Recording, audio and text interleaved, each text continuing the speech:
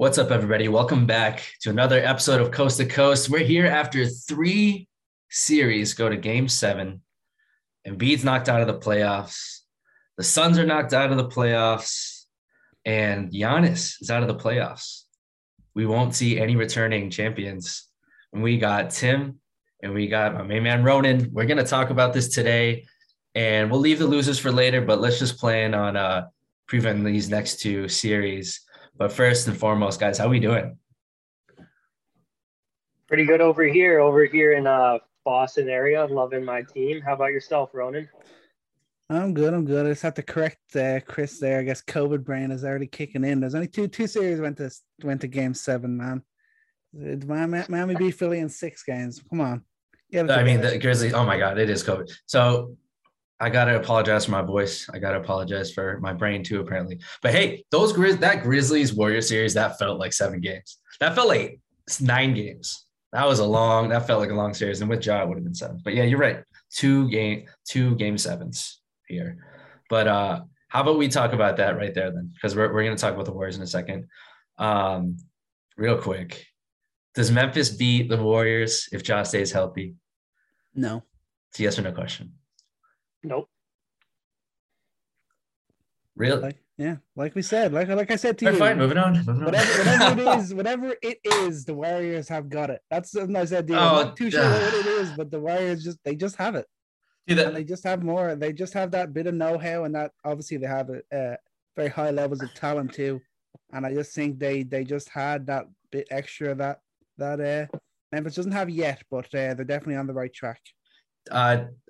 I just said we weren't going to talk back on it. But all right, let me just say this. The Warriors, I believe after the end of the series, the Warriors only led by, I think it was only 10 to 12 minutes out of the entire series. There were only 10 minutes where they led the entire series. The starting lineup for the Warriors with Draymond, with Curry, with Clay, with Poole had a negative 17 net rating. Whatever it was that they had, they barely had, and the Grizzlies are right there. And we'll talk Grizzlies more later. Shows, man. They came up in the clutch. Oh my God. Dude, they coughed away like 3/4 of every single game. And in the end, like maybe that's what it is. That the Grizzlies got to grow up. But Tim, do you have any moderate thoughts? Because I mean, we're a little extreme here. I think Ja was the missing piece to that win.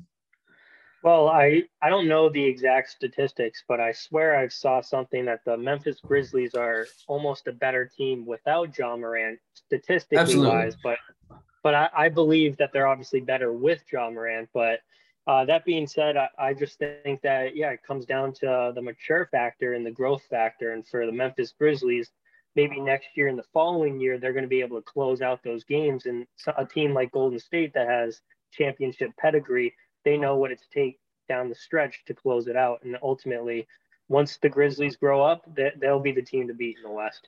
Yeah, they'll be coming back. They said it. They're coming back next year, and they'll come stronger. I'll give you one thing, Chris. I'll tell you for sure that if Ja Morant was playing, I don't think the Warriors would have had 25 offensive boards in Game 6. Oh my God, that was the offensive board. That was a crazy thing. That's what lost in the game. But well, let's move on to the other less interesting series. What's our reactions for 76ers? James Harden. What? I want to just know what the hell in a game simply in a game where they need him to step up. They need him to score. He takes one shot in the third quarter and one shot in the fourth quarter. Like, that is insanity. I mean, I know Embiid struggled as well. That guy was just absolutely battered and exhausted playing on that floor. He was still getting shots up. What the hell was Harden doing? I don't care if he's missing. You still got to put up the shots and try and add that bit of fight. It was oh man, it was just horrible. It was like respect to Miami, but 76ers, they just rolled over in the second half. They were down by a point going at halftime, and they just rolled over. It's just awful. Yeah. Tim, did what the Heat did that feel scary at all? No, I don't think it's scary. First of all, I feel like if I'm Joel Embiid, I'm absolutely disgusted with the play of James Harden, and it just seems like his prime is being wasted. And you gotta tip your cap to a man like Joel Embiid, who lays it all out there, plays through injuries, and truly cares about the game that he plays for. And so that team needs to look themselves in the mirrors and really build around him. And James Harden, he has to have a bounce back year. He has to have a career year, because if I'm the 76ers, I definitely don't offer him another max deal. He's likely going to opt into his deal, which is like something absurd, like 47 million or anything along those lines. So it didn't scare me from that perspective, because I just think the Celtics are a way better team than the 76ers. Yeah, it's not a comparison. I think the interesting thing when you watch the Heat throughout that series is that they didn't, most of the time, they just didn't look themselves. And also like they're playing down to the competition. Just like the lazy passes, lack of effort, and especially on the fast break, which is like 100%, that is not a Miami Heat thing. It felt like they were playing down, and then when they had to wake up and Butler just went crazy. I think that's what was eye-opening in that series. Not that I think it was obvious that if you don't have Embiid for the first two games and you're just not healthy on that end, and the Miami Heat are the team that they are, it just, I never thought that they had a chance there. But to see Butler, it was eye-opening to see Butler and how he dominated. I mean, he's making his presence known in the playoffs right now. But maybe not scary, but something to take note of for sure. So I want to talk about Celtics last. So real quick, was Doncic? Was that game the other night? Is that the best? Is that the best Game 7 performance of our time? I might be, I could be missing something, but that was just like my first feeling. It's like, as a team and as an individual performer against what is the best team in the league, Doncic and the Mavs just completely dismantled that team. That felt like the best Game 7 collapse and performance at the same time, I guess, I've ever seen. Yeah, I think I'd have to agree. I think there's probably some LeBron James game tied back in my mind there too, but it was just unbelievable from Luka. I mean, the fact that he had the same number of points in the first half that the Suns had, I mean, obviously that's a credit to the Dallas defense too, but that's just unbelievable. And it was a real eye-opening moment for him as just an elite talent that I think we all believe that he is, but he shows it more and more. Because after it was a Game 5 when he made that comment about Devin Booker, when Booker flopped and kind of did a little impersonation of Doncic, and Doncic just goes, "Yeah, it's easy to act like that when you're on top," and that is stood up because he went and beat him down in the next two games, and the Dallas Mavericks have come out and won it in Game 7.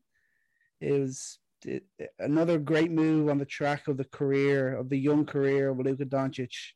Unbelievable performance. I just confirmed that no team had trailed by more than 30 points at halftime in a Game 7, especially at home. Mm-hmm. And a lot of qualifiers for this is basically like the worst Game 7 loss in history. I think Tim, I feel like in our conversations about the Suns, we've kind of been on the fence at times. And I feel like people like us, it's easy to knee jerk and say, well, that was it. That was their window. They had a lot of breaks last year, a lot of injuries that allowed them to get there. Like, is this like, okay, now I revert back to that. I kind of see that, maybe they're not that team that they were. Does this feel like any evidence for that feeling that we had before? I definitely think so. And with the whole controversy with Ayton, I feel like he's not going to be back with the team next season. And so they're immediately missing a huge pillar to that team.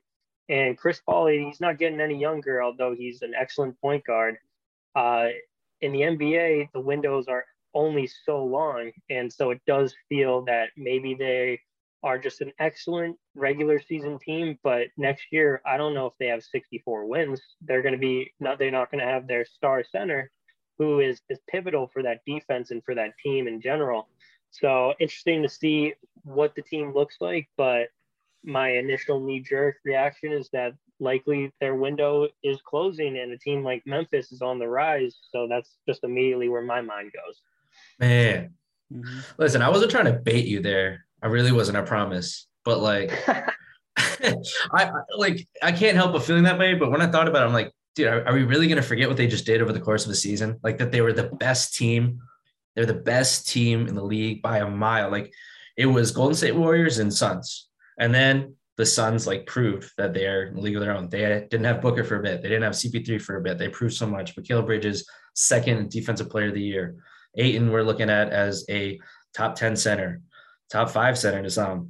Like I feel like I can't feel that way, but you know, things can break. Like cookie can crumble a couple different ways because CP3, that's real, dude. Like it was reported already. And it was funny that people had already predicted this before the game, that someone had tweeted out, just wait, if Chris Paul loses, you're getting news about an injury. Of course, of course that comes out, but you know, he didn't look right. And then you think about Ayton, and he's the other part of that cookie that what if he doesn't come back? So what if CP3's injuries like are compiling? Ayton like finds his way out of there. And then there's this clear issue to the team construct at that point. That would topple everything. Absolutely everything. We'll be back to the old Phoenix days, just putting up points, and that's about it. Doesn't really mean anything in the long run. Those are two very real things. Aside from all the like, if both those guys come back healthy and committed, the Suns are right back where I believe they are. But I think the worry is what we talked about is CP3's health and Ayton's future with this team. Already Bulls fans are clamoring for the thought of Ayton. I'm sure other franchises are as well. But we saved the best for last here. The game 7 that we wanted the most between Giannis and Jason Tatum was a gift. I was actually on the plane back from Florida, and everyone was watching on the flight. And it was just such a it was almost better than being at the game, because like on a flight, people are just cheering after every bucket, and the collective gasps at every Grant Williams 3 was just a symphony of joy. It was amazing. And man, I'll tell you, I've become a Grant Williams fan, but what the hell was that?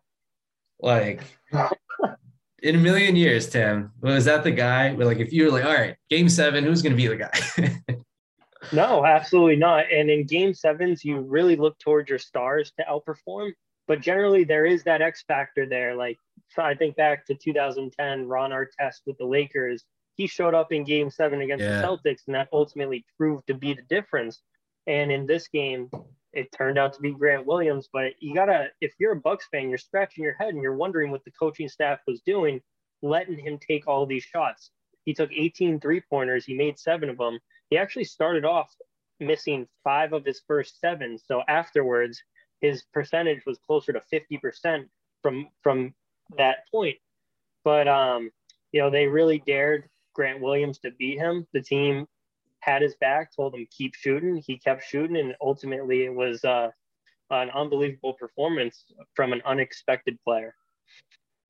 We saw the two sides of it. In the other game 7, it was obviously the star and Doncic that stepped up and took over. And then we saw the other side of it in this one, with Williams was kind of the guy Milwaukee thought, oh, we'll force it on him and then he won't be able to beat us. But he was the one who was able to step up and deliver. And it was just unbelievable. He's really becoming one of the breakout players of this playoffs as a 3-and-D player. His defense in the first series, and then again here, him and Horford were doing a lot of the work on Giannis. And as much as he was unbelievable, quick shout out to him. I mean, first ever player to have 200 points, 100 rebounds, and 50 assists in a single series. I mean, this guy was an absolute animal. But he goes 10 to 26 in that game 7, and it was just another sign. And obviously Holiday's shooting has been erratic throughout the entire series. His percentages have been really, really poor. Just shows how much they miss Middleton. That game 7, They looked like they were just going to be able to edge through without him, but that game 7 is just really missing Chris Middleton big time. I loved in particular in the third quarter when Tatum gets in foul trouble and then you see the window open. The Bucks have their starting unit out there, and Brown hasn't really touched the ball a lot to this point. It's all been Tatum playmaking. And I think that's really a side note. That's not side note, big note. We got to give Tatum a big look here after this offseason, because it's not like he's just having moments, like crazy scoring games, like doing what he's done before, but he's demonstrating his real ascendance on defense. Mm-hmm. And the playmaking, which has improved. An improvement has basically been like, hey, don't shoot that incredibly bad shot. Hey, maybe pass to that guy who's wide open right there. Maybe don't dribble into a triple team. Like, just things like that is what you expected. But for him to vault, I feel like over this past year, from making good decisions with the ball, A, and then B, making the right first pass, and then C, like making advanced reads in the pick and roll, that has to give him a big argument for where he belongs in the top 10, as much as we hate to have those conversations.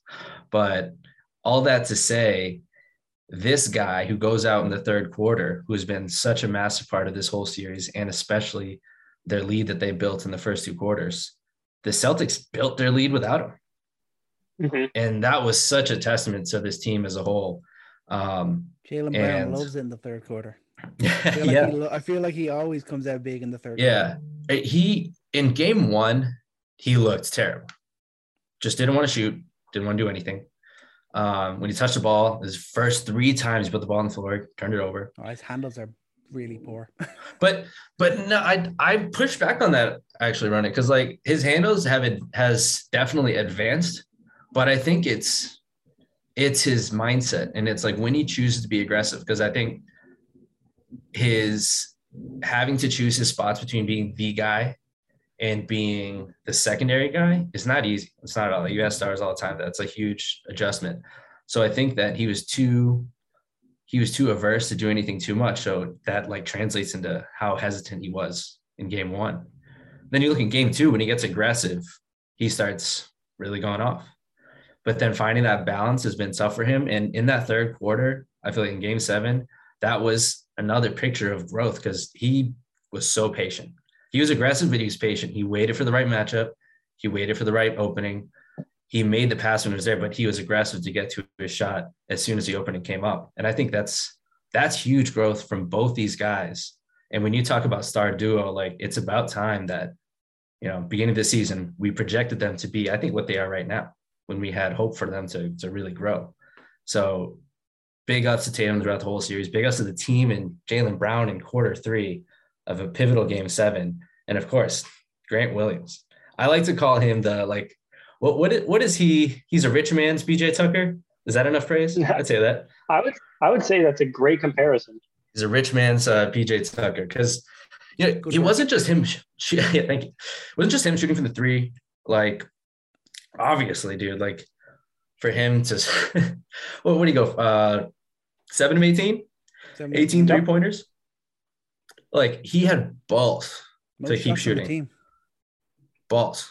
Like, and I think, you got to give credit to Udoka, because, I mean, Grant Williams is a coach's player. He's that guy who will execute the game plan. So Udoka was definitely in his shoot that ball. And it was amazing that is a coaching thing, because you're talking about, Tim, how the Bucks are got to be frustrated with Bud. That was the thing. Like, you guys saw the same look over and over again, and Grant Williams completely capitalized. Then you got Pritchard. I mean, Tim, do you think what we saw from Pritchard in this series and in game 7, is that opening the door a little bit more? Because it's felt like the Celtics haven't given him a very long leash in the playoffs at all. And maybe there's something to be had there, especially with the way that you're going to face the Heat and what they can do. Yeah. Excuse me. It definitely opens the door for Pritchard to have more minutes. transitioning into the Heat series, I think Derek White coming off the bench is going to be crucial, but also Peyton Pritchard needs to come off the bench and shoot the way he's been shooting, because in Game 7 against the Bucks, he hits that three and he starts to say, like, this is what I do. He brings an intensity off the bench that a team desperately needs all the time. And so a performance in the playoffs, it's been a bit lackluster at times, but for the most part, it's been positive. It definitely opens the door for Pritchard to be coming in, playing a lot more, being a solid rotational player, which I believe he actually is. Yeah, absolutely. And back to Grant real quick, actually. Do you notice that he's also done not just the shooting, but the way he's put the ball on the floor too? I feel like that's been a consistently bigger part of his game that did a lot this series, especially literally from Game 1. If you just look at Game 1, I feel like Grant was shooting right away, when in Game 2, Game 3, Game 4, he's using the pump fake to reposition, and then he's attacking off the bounce, attacking drive-bys, and the way that collapsed the Bucks defense, it felt like Grant Williams became a major cog to this offense in terms of secondary playmaking. Yeah, and that stuck out to me. His strong takes to the basket, making tough layups, his amazing defense, his shooting. He's becoming a real well-rounded basketball player. And like you mentioned, he's your coach's player. He's the epitome of a PJ Tucker-like player, which is crucial for a championship team. And so this team just continues to impress me, and you see the growth and just how they battled through adversity, and it's been a joy to watch, and I expect it to continue against the Heat. Yep. So, Ronan, I'll kick off to you. Do you have a favorite already?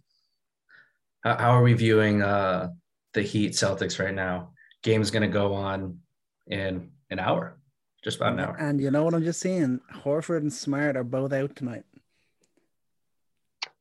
Horford is out, huh? Horford's in the health and safety protocol. Oh, you're joking. I did not see that. That's wow. That crumbles my next point.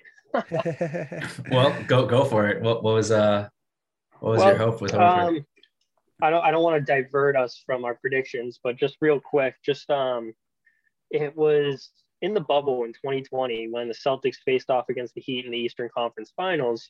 Two completely different Celtics team. They had a starting lineup of Kemba Walker, Marcus Smart, Jaylen Brown, Jason Tatum, and Daniel Tice was the starting center in all 6 of those games. So I was really circling Al Horford as a crucial X factor, because you take away Kemba Walker, you add Al Horford. In that series in 2020, Adebayo, he was the number one player. He led the Heat in almost every statistical category.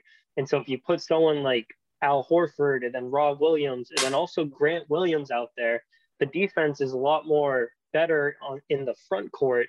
But with Al Horford being in health and safety protocols, that kind of hinders my ability to estimate how well this team can do, because now there's going to be more of Daniel Tice, who got absolutely cooked 2 years ago. I'm really struggling with that too, because like Horford was such a steady hand on both ends of the floor.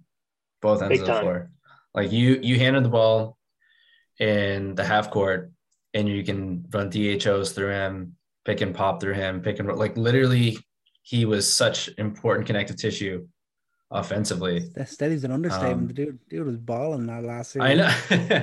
Absolutely. But it was, I mean, the Horford game, best game of his career. You don't win that game without Horford. You lose a series, frankly, against the Bucks without Horford. That's a big deal. So Heat are without Lowry, and Celtics without Horford and Smart here. It's interesting that the Celtics can be without Smart, because I think that – so I want to make this major point here when we look at this series, is that the Heat are a different animal than the Bucks. I think a lot of people are going to look at what the Celtics did to the Bucks and just translate that over to the Heat and think, okay, these are two really good defenses and we did pretty well against the Bucks, so we should do well against the Heat. But they play very differently.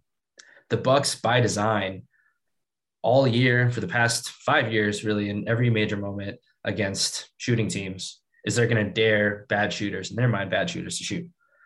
And they allow the most 3-point attempts in the league. And they're actually only middle of the pack at 3-point percentage, but a lot of that being shooting luck. The Heat, however, they allow middle of the pack amount of 3-pointers, but they're the best team in the league in opponent 3-point percentage.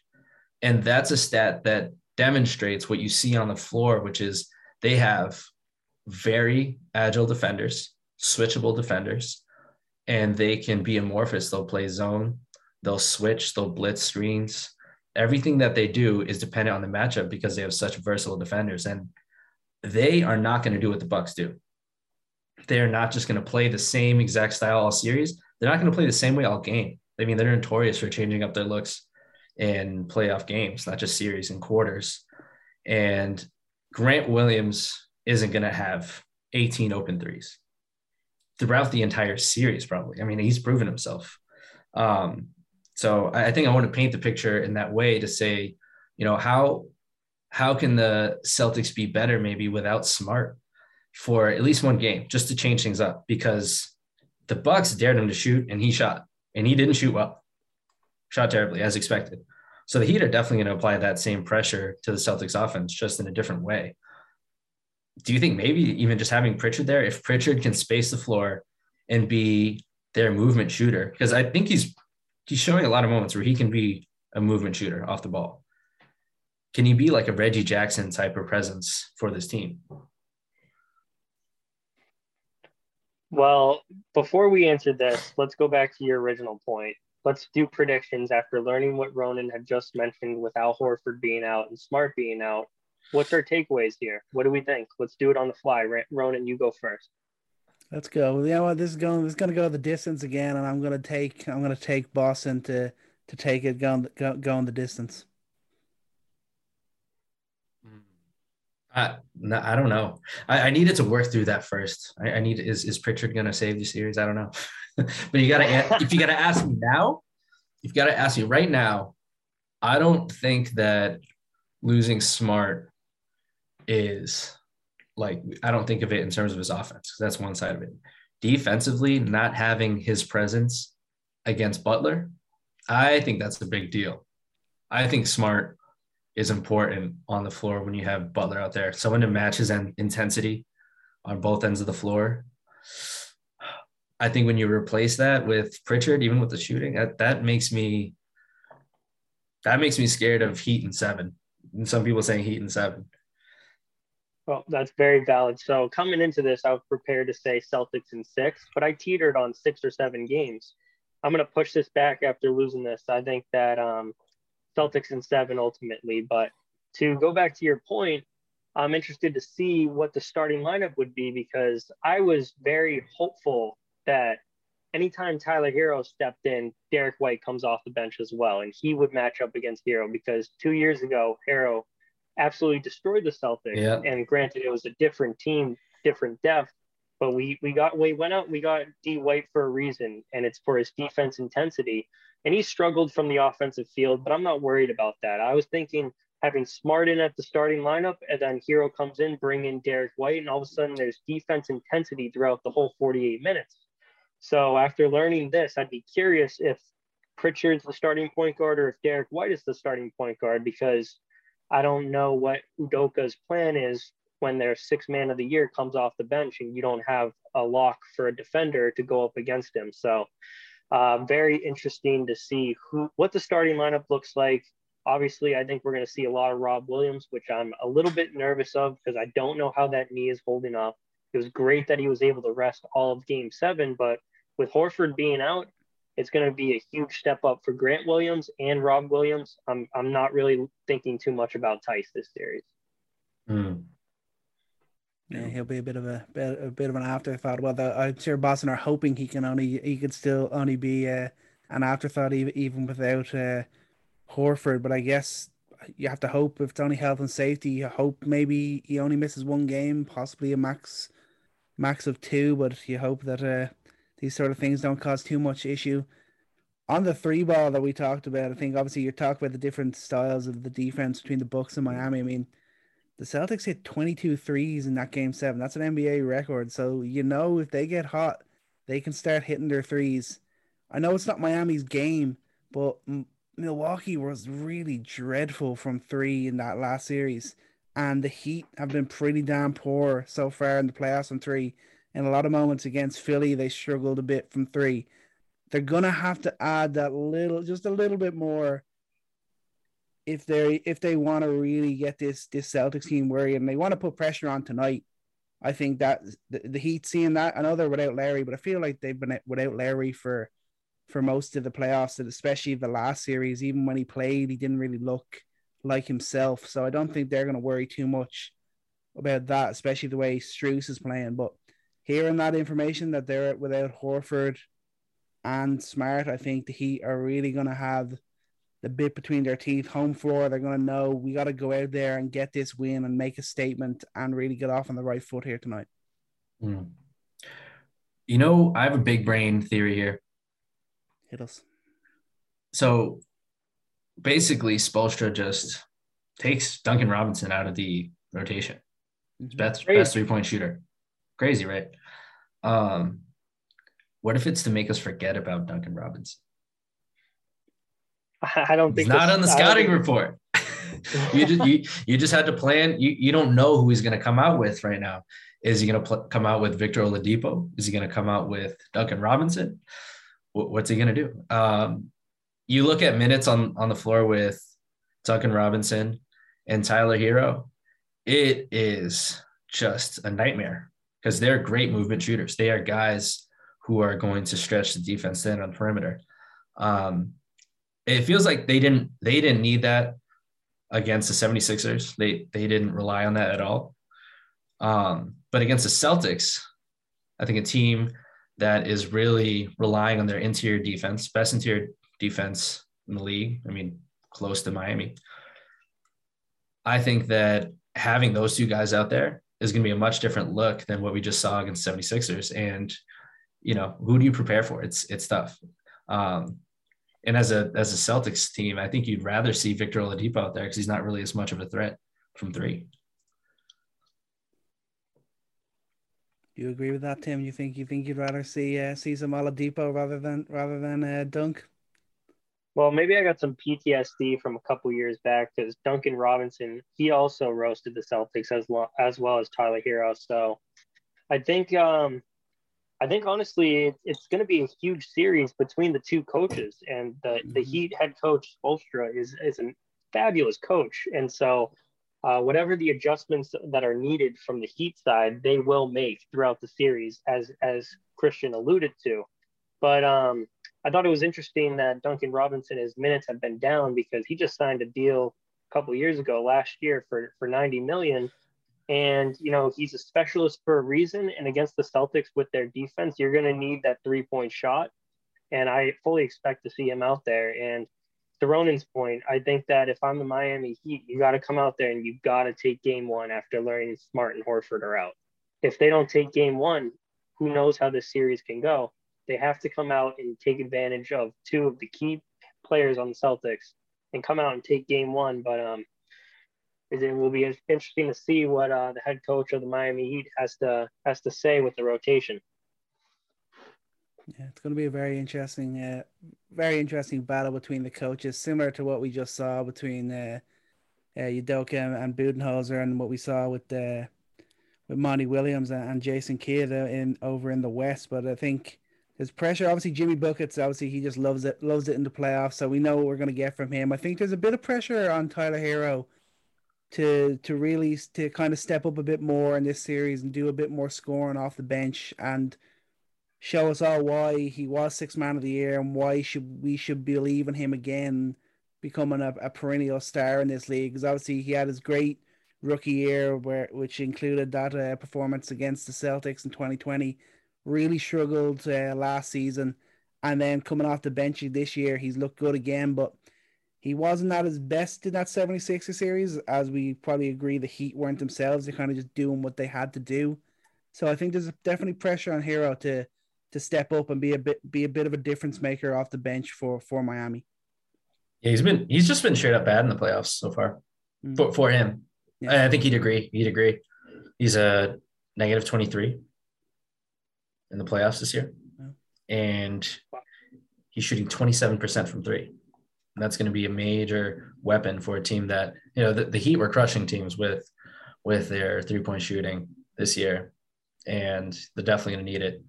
I'm actually looking forward to is matchup of Williams and Adebayo. Both Williams, but specifically Robert Williams, because Adebayo was clear, right up there, defensive player of the year kind of guy.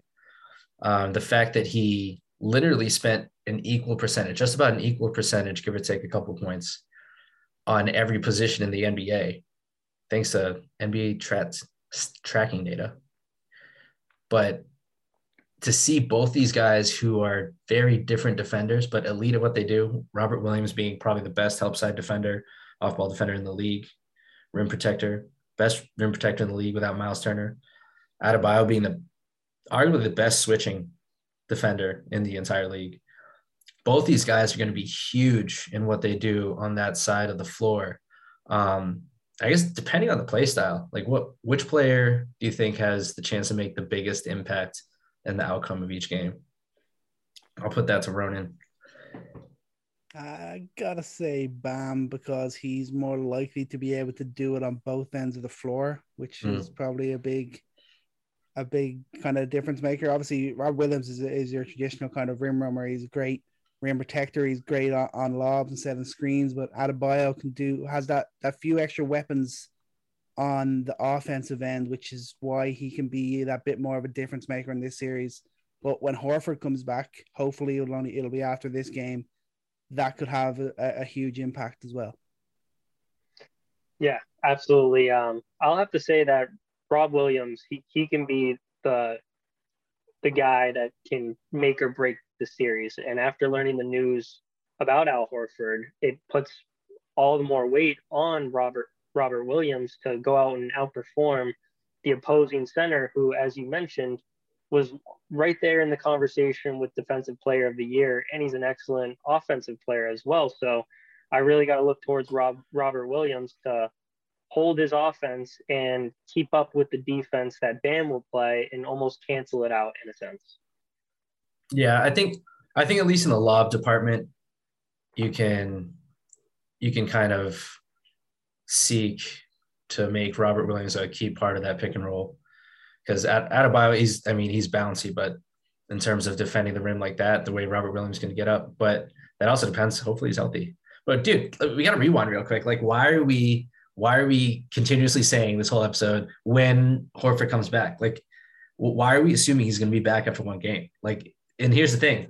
Now in the NBA, with the policy of there's no asymptomatic testing, like, you are in health and safety protocols because you are sick and you probably have COVID. And like, there's no guarantee here. And first and foremost, like, speedy recovery to Horford, like, talking basketball here, hopefully he's all right. But that I picture this not with Horford in mind right now, because I think, he could be out the first 3 games. Like, you don't know. That's initially what I think too. I don't think, unless it's a false positive, which I don't believe it is. Doesn't exist. Okay, so it doesn't exist. Obviously, like, there's probably a case out there, but like, with the testing that we have, like, if you are positive, like, that is basically like you are, and they're all rapids. I think I'm not sure if they're doing PCRs, but these are very accurate tests when it comes to positive results. So like, if he's positive, he's definitely positive. Yeah. So they're playing every other night for the next 2 weeks. I could see Horford out through at least 3 games. So if he's going to make a return, it could be game 4. It could be game 5, which is a huge blow for the Celtics. Just a couple hours ahead of game 1. It hurts my heart a little bit. It's tough. How do you stop Butler? That's a big question.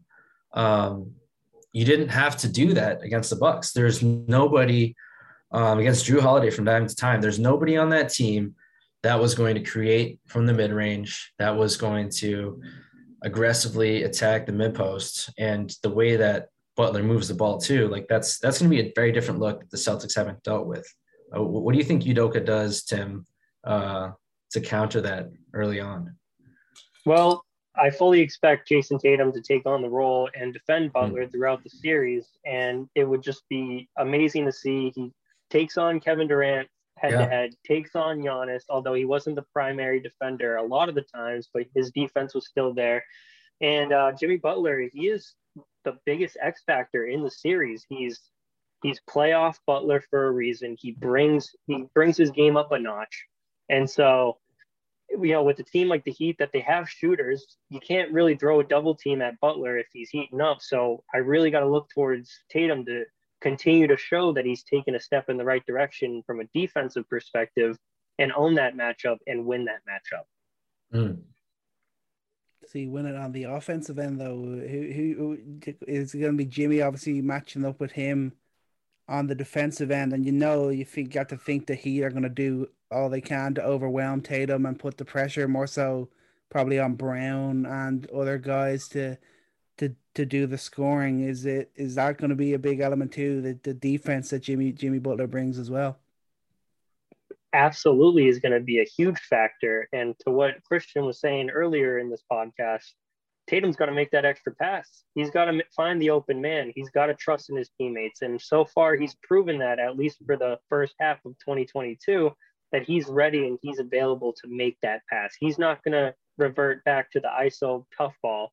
He's going to find that open man. So it's going to be difficult, but I think Tatum's going to ultimately get his. He's going to get 20 to 25, maybe 30 a night. And hopefully his assists are upwards 5, 6, 7, 8 assists per game, because he's going to find that open man and they got to convert. They got to execute. I think I'd love to see the Tatum on Butler matchup, but I struggle to see Tatum defending Butler over the course of a game and not fouling. Like, Butler's very good at drawing contact. I think the Tatum on Kevin Durant thing's a little different because Kevin Durant isn't as physical as Butler. I mean, he's using a lot of finesse. He's creating space and using that to get a shot. Like, there's not a lot of situations where he's going to just post up Tatum and just go right to the rim, the way Butler's going to do it just like every single play. So I actually wonder, I call on Grant Williams' number again. Dude, Grant Williams one-on-one on Giannis was unbelievably good. I mean, Giannis obviously is Giannis, and he's going to get his points, but Giannis wasn't really getting it on the block against Horford or Grant Williams. And if he's stopping Giannis, you better believe he has a chance to stop Butler. I think Grant Williams is your guy there, because you want to keep Tatum out of foul trouble, and I think he'll actually do a great job of it.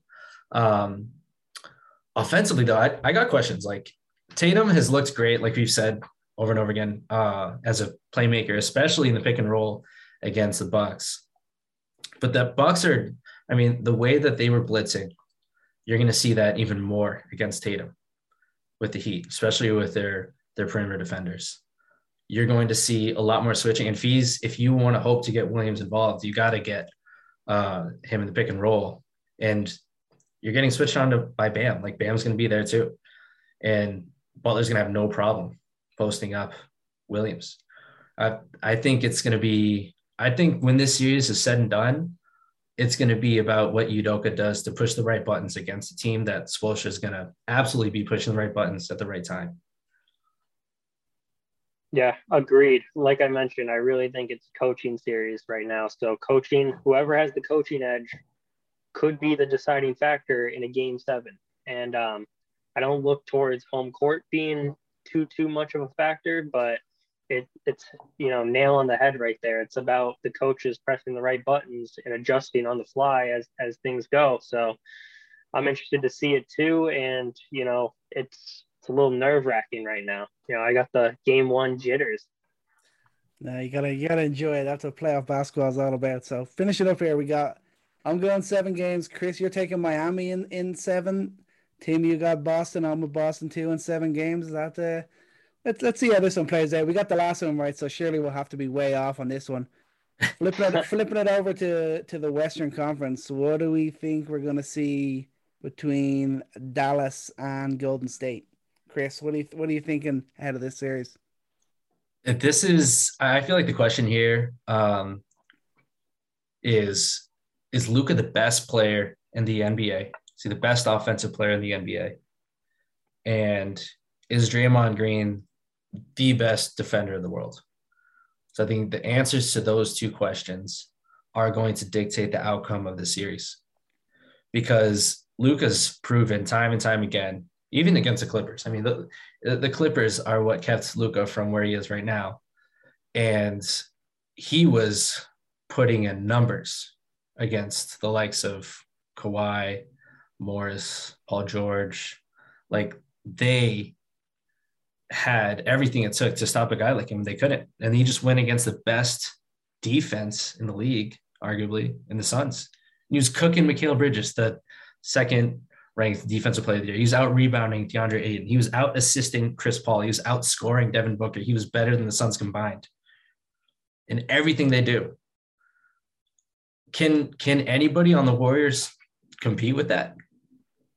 Maybe Draymond, but that's the question. And I think that question's on Draymond. Do the Warriors have what it takes to stop Doncic? I don't know. That Warriors in 6. There we go. Early call. I think a lot of people are favoring the Warriors here, and I think obviously I'm talking with my heart a bit too much probably on this one with Doncic in it. But I just feel like I thought they were going to lose against Phoenix, and the way that they battled back and the way Kidd keeps on showing himself to be such a good coach, I think it's going to be much more of a battle than we expect. But I think this series could go 6 or 7 games, and it could be similar to the way those series were for Dallas against the Clippers in the first round the last couple of years, with Luka going off, but the opposing team just having that little bit extra that they need to ultimately win the series. That's the way I'm looking at it now. I'm saying probably Warriors in 6 or 7. I'm not thinking Luka ain't going to be slowing down. He's still going to be putting up the numbers, but I just think the Warriors are just going to have that little bit of edge. They'll have that enough defense to just slow them down enough and slow down the rest of the team enough. And the likes of Clay and Steph, and of course Poole coming off the bench, and Wiggins has stepped up in big moments too. I think they'll just have that little bit more than Dallas to get over the line here. So why do you think? I mean, but why do you assume that they're just going to like do well offensively? Like, why is that your assumption?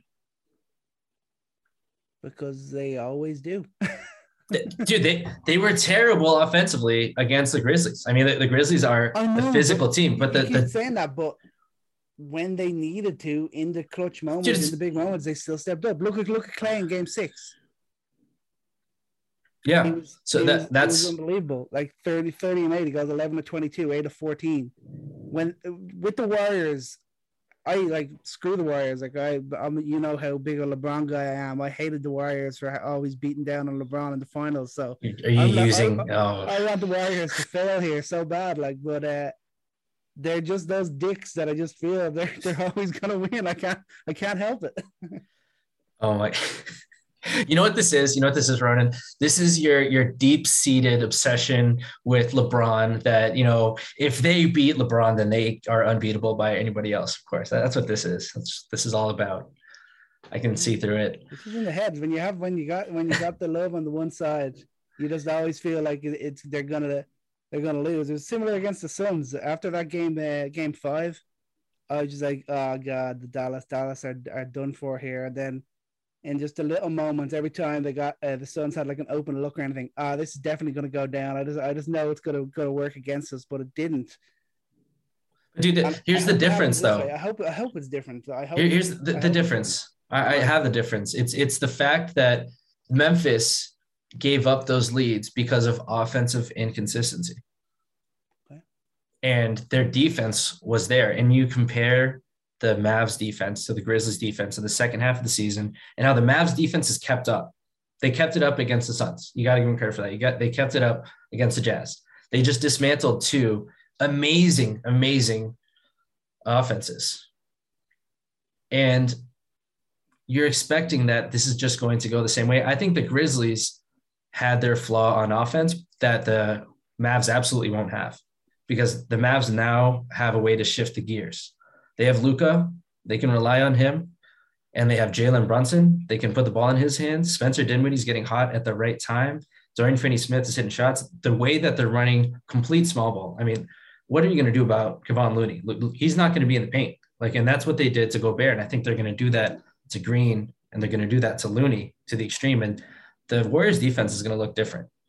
And offensively, I think they're going to meet the same resistance. So I think a lot of people are just assuming that this output is going to be the same, but the Mavs are going to hit back in a way that the Grizzlies couldn't, especially when they didn't have Ja. I do want to give credit to Spencer Dinwiddie. He was struggling big time throughout the whole playoffs, but game 6 and 7, he really stepped up big. That last game, obviously, he had 30 points. He goes 11 of 15, shooting 5 of 7 from deep. Him and Doncic's first teammates have 30 points in a game 7 since Shaq and Kobe. So if he can get back to averaging even about 15 points off the bench, that's going to be a real difference maker for Dallas in this series. Important question for Tim is you got your Larry Bird jersey. Your dad's a Larry Bird guy. Boston's a Larry Bird city. When you watch Doncic and you watch what he's been doing, do you not feel that presence that Luka carries? And if you do, does that not just start to take over your mind and who has the most star power in this series?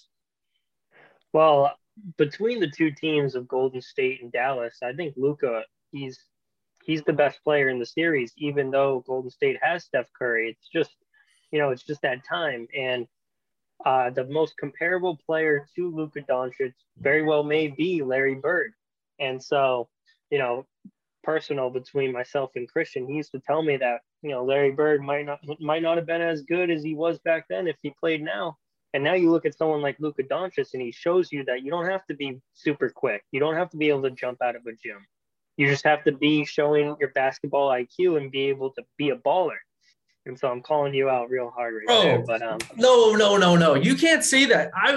Hold on. I literally used Luka as an example for why I've changed my mind. I know. Well, I'm simply just pointing that out. I'm well documented, if not on this pod, but in our circles, that when it comes to the Larry Bird debate, my tune changed once I could really compare and hear the comparisons and understand offensively, what Luka and Bird brought to the table. And I can see that with my own eyes on a day-to-day basis. You can't use that against me. Come on, man. I'm pointing it out. I agree though, but use it against him. We never should have doubted Larry. Yeah, thank you, Ronan. I appreciate that. But when you see what Luka can do with those step backs and those long 3-pointers, it just looks so effortlessly. And he's only 23 years old, I believe. Mm-hmm. And so him, just like Jason Tatum, they've yet to hit their prime. They're ascending and they continue to ascend. And so in a series against a tough Golden State team that obviously has the championship pedigree, I'd be so shocked if Luka and the Dallas Mavericks can take that series. But then at the same time, it would just be a feather in the cap to his legacy, and that Luka Doncic is the Larry Bird of today's world. Yeah, 100%. I think I won't say I can't say that I'd be shocked of anything that Luka does. That's how good I believe he is. So I won't say I'll be shocked to see Dallas win this series. One thing I'll be delighted, because I remember after the game in around March time when Dinwiddie scored the winning 3 against Boston on a Sunday, I said that I'm pretty sure I texted Chris straight out saying I would love to see Dallas and Boston over a 7-game series. So I would love nothing more to see Dallas and Boston as the NBA finals matchup. So oh my God, Luka's got the magic. Let's go. You know why that would be so particular? I got a fun story here. So Tim is getting engaged last year. Congrats. And on that night, we get back, we're celebrating. And of course, and this is just such a testament to how addicted to basketball we are. We turn on the Celtics and Mavs game.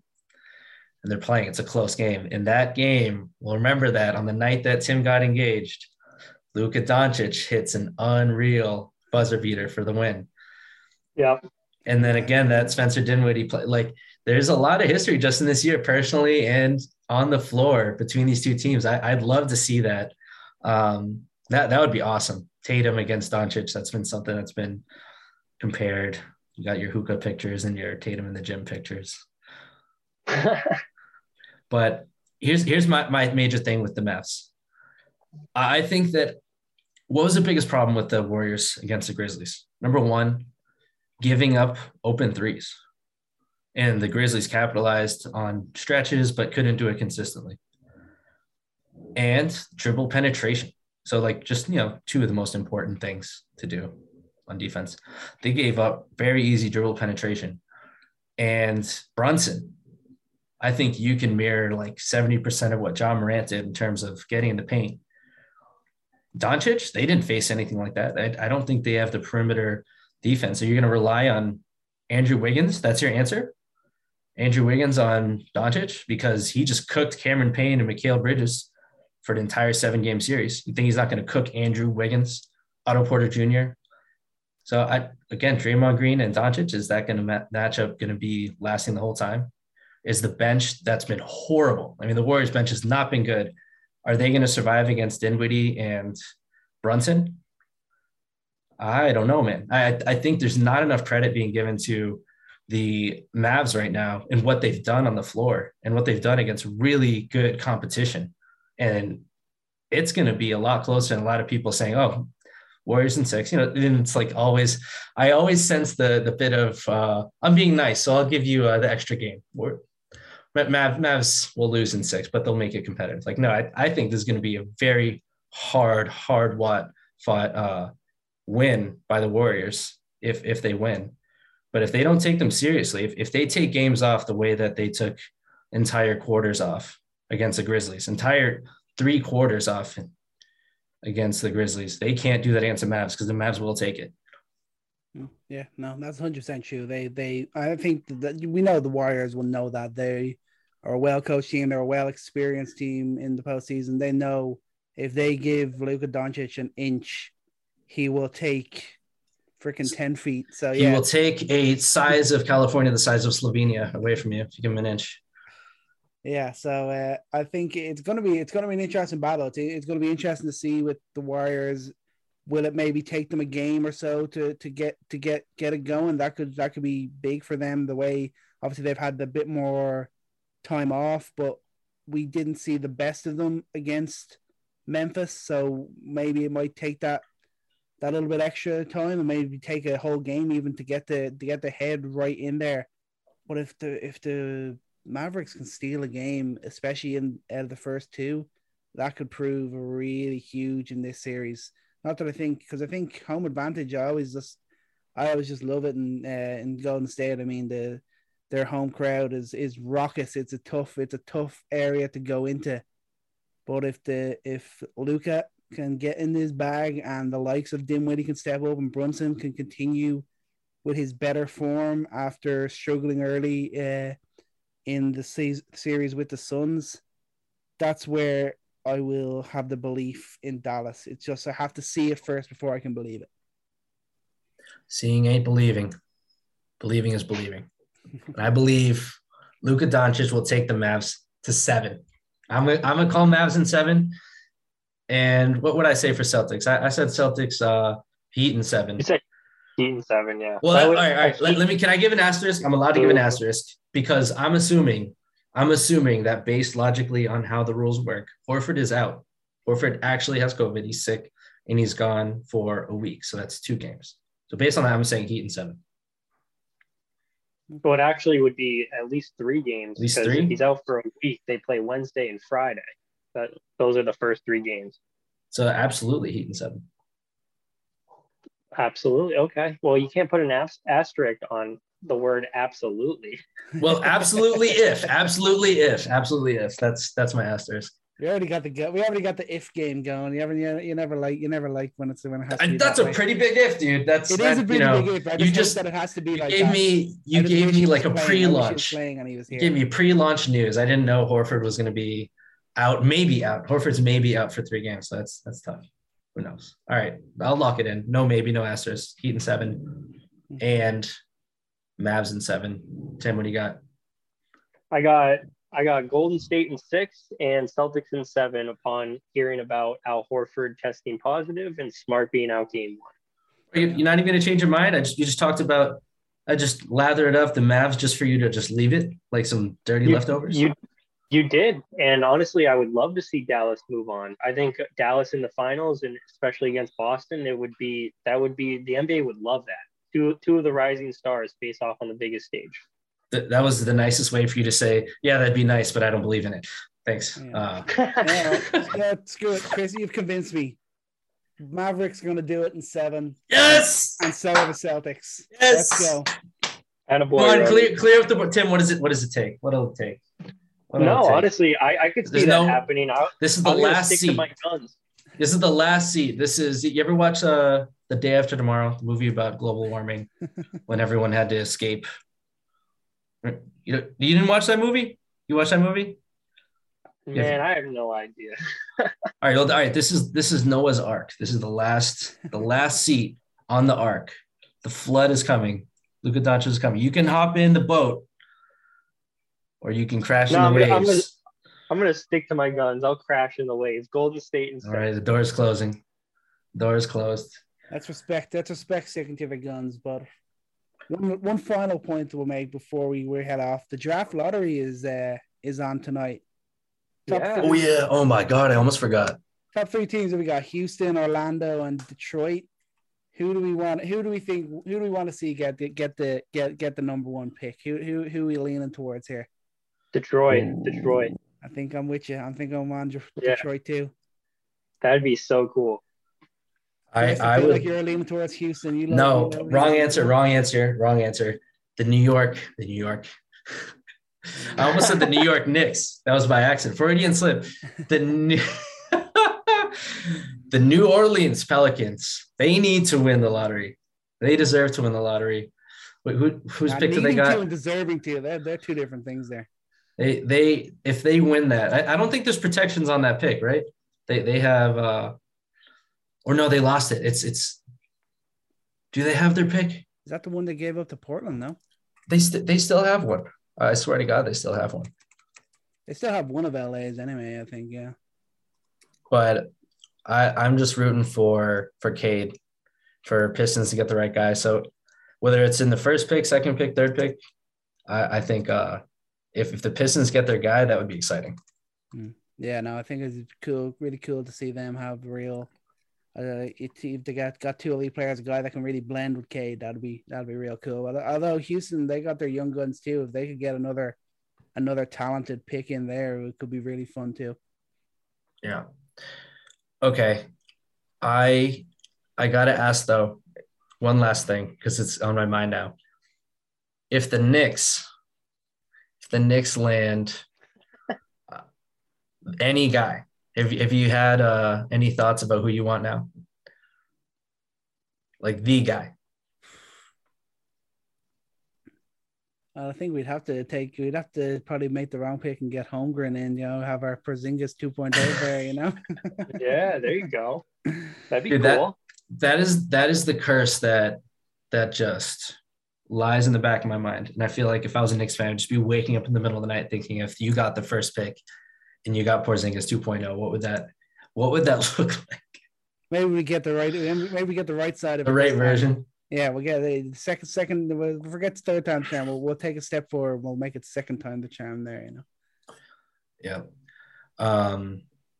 That's man. Now you got me thinking about the draft. I can't wait. There's so many good players in this draft, man. It's gonna be very exciting to see where these guys go. All the mock drafts and everything. Got a bit of time to wait, but it'd be cool knowing we got the places then, and teams might be thinking about trading and all and everything in the off season. All kicks off tonight, even though we still got the conference finals ahead of us, and it's gonna be fun to watch these 2 series. I think we're both all predicting them going deep. Tim, appreciate you coming on. Love getting that insight from a Celtics fan. Pity we couldn't get Kyle on tonight, but shout out to Kyle. Hope your softball team wins for this.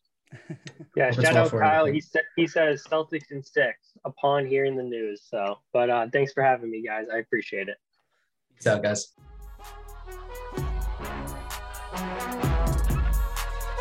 Thanks for joining us on today's episode of Coast to Coast.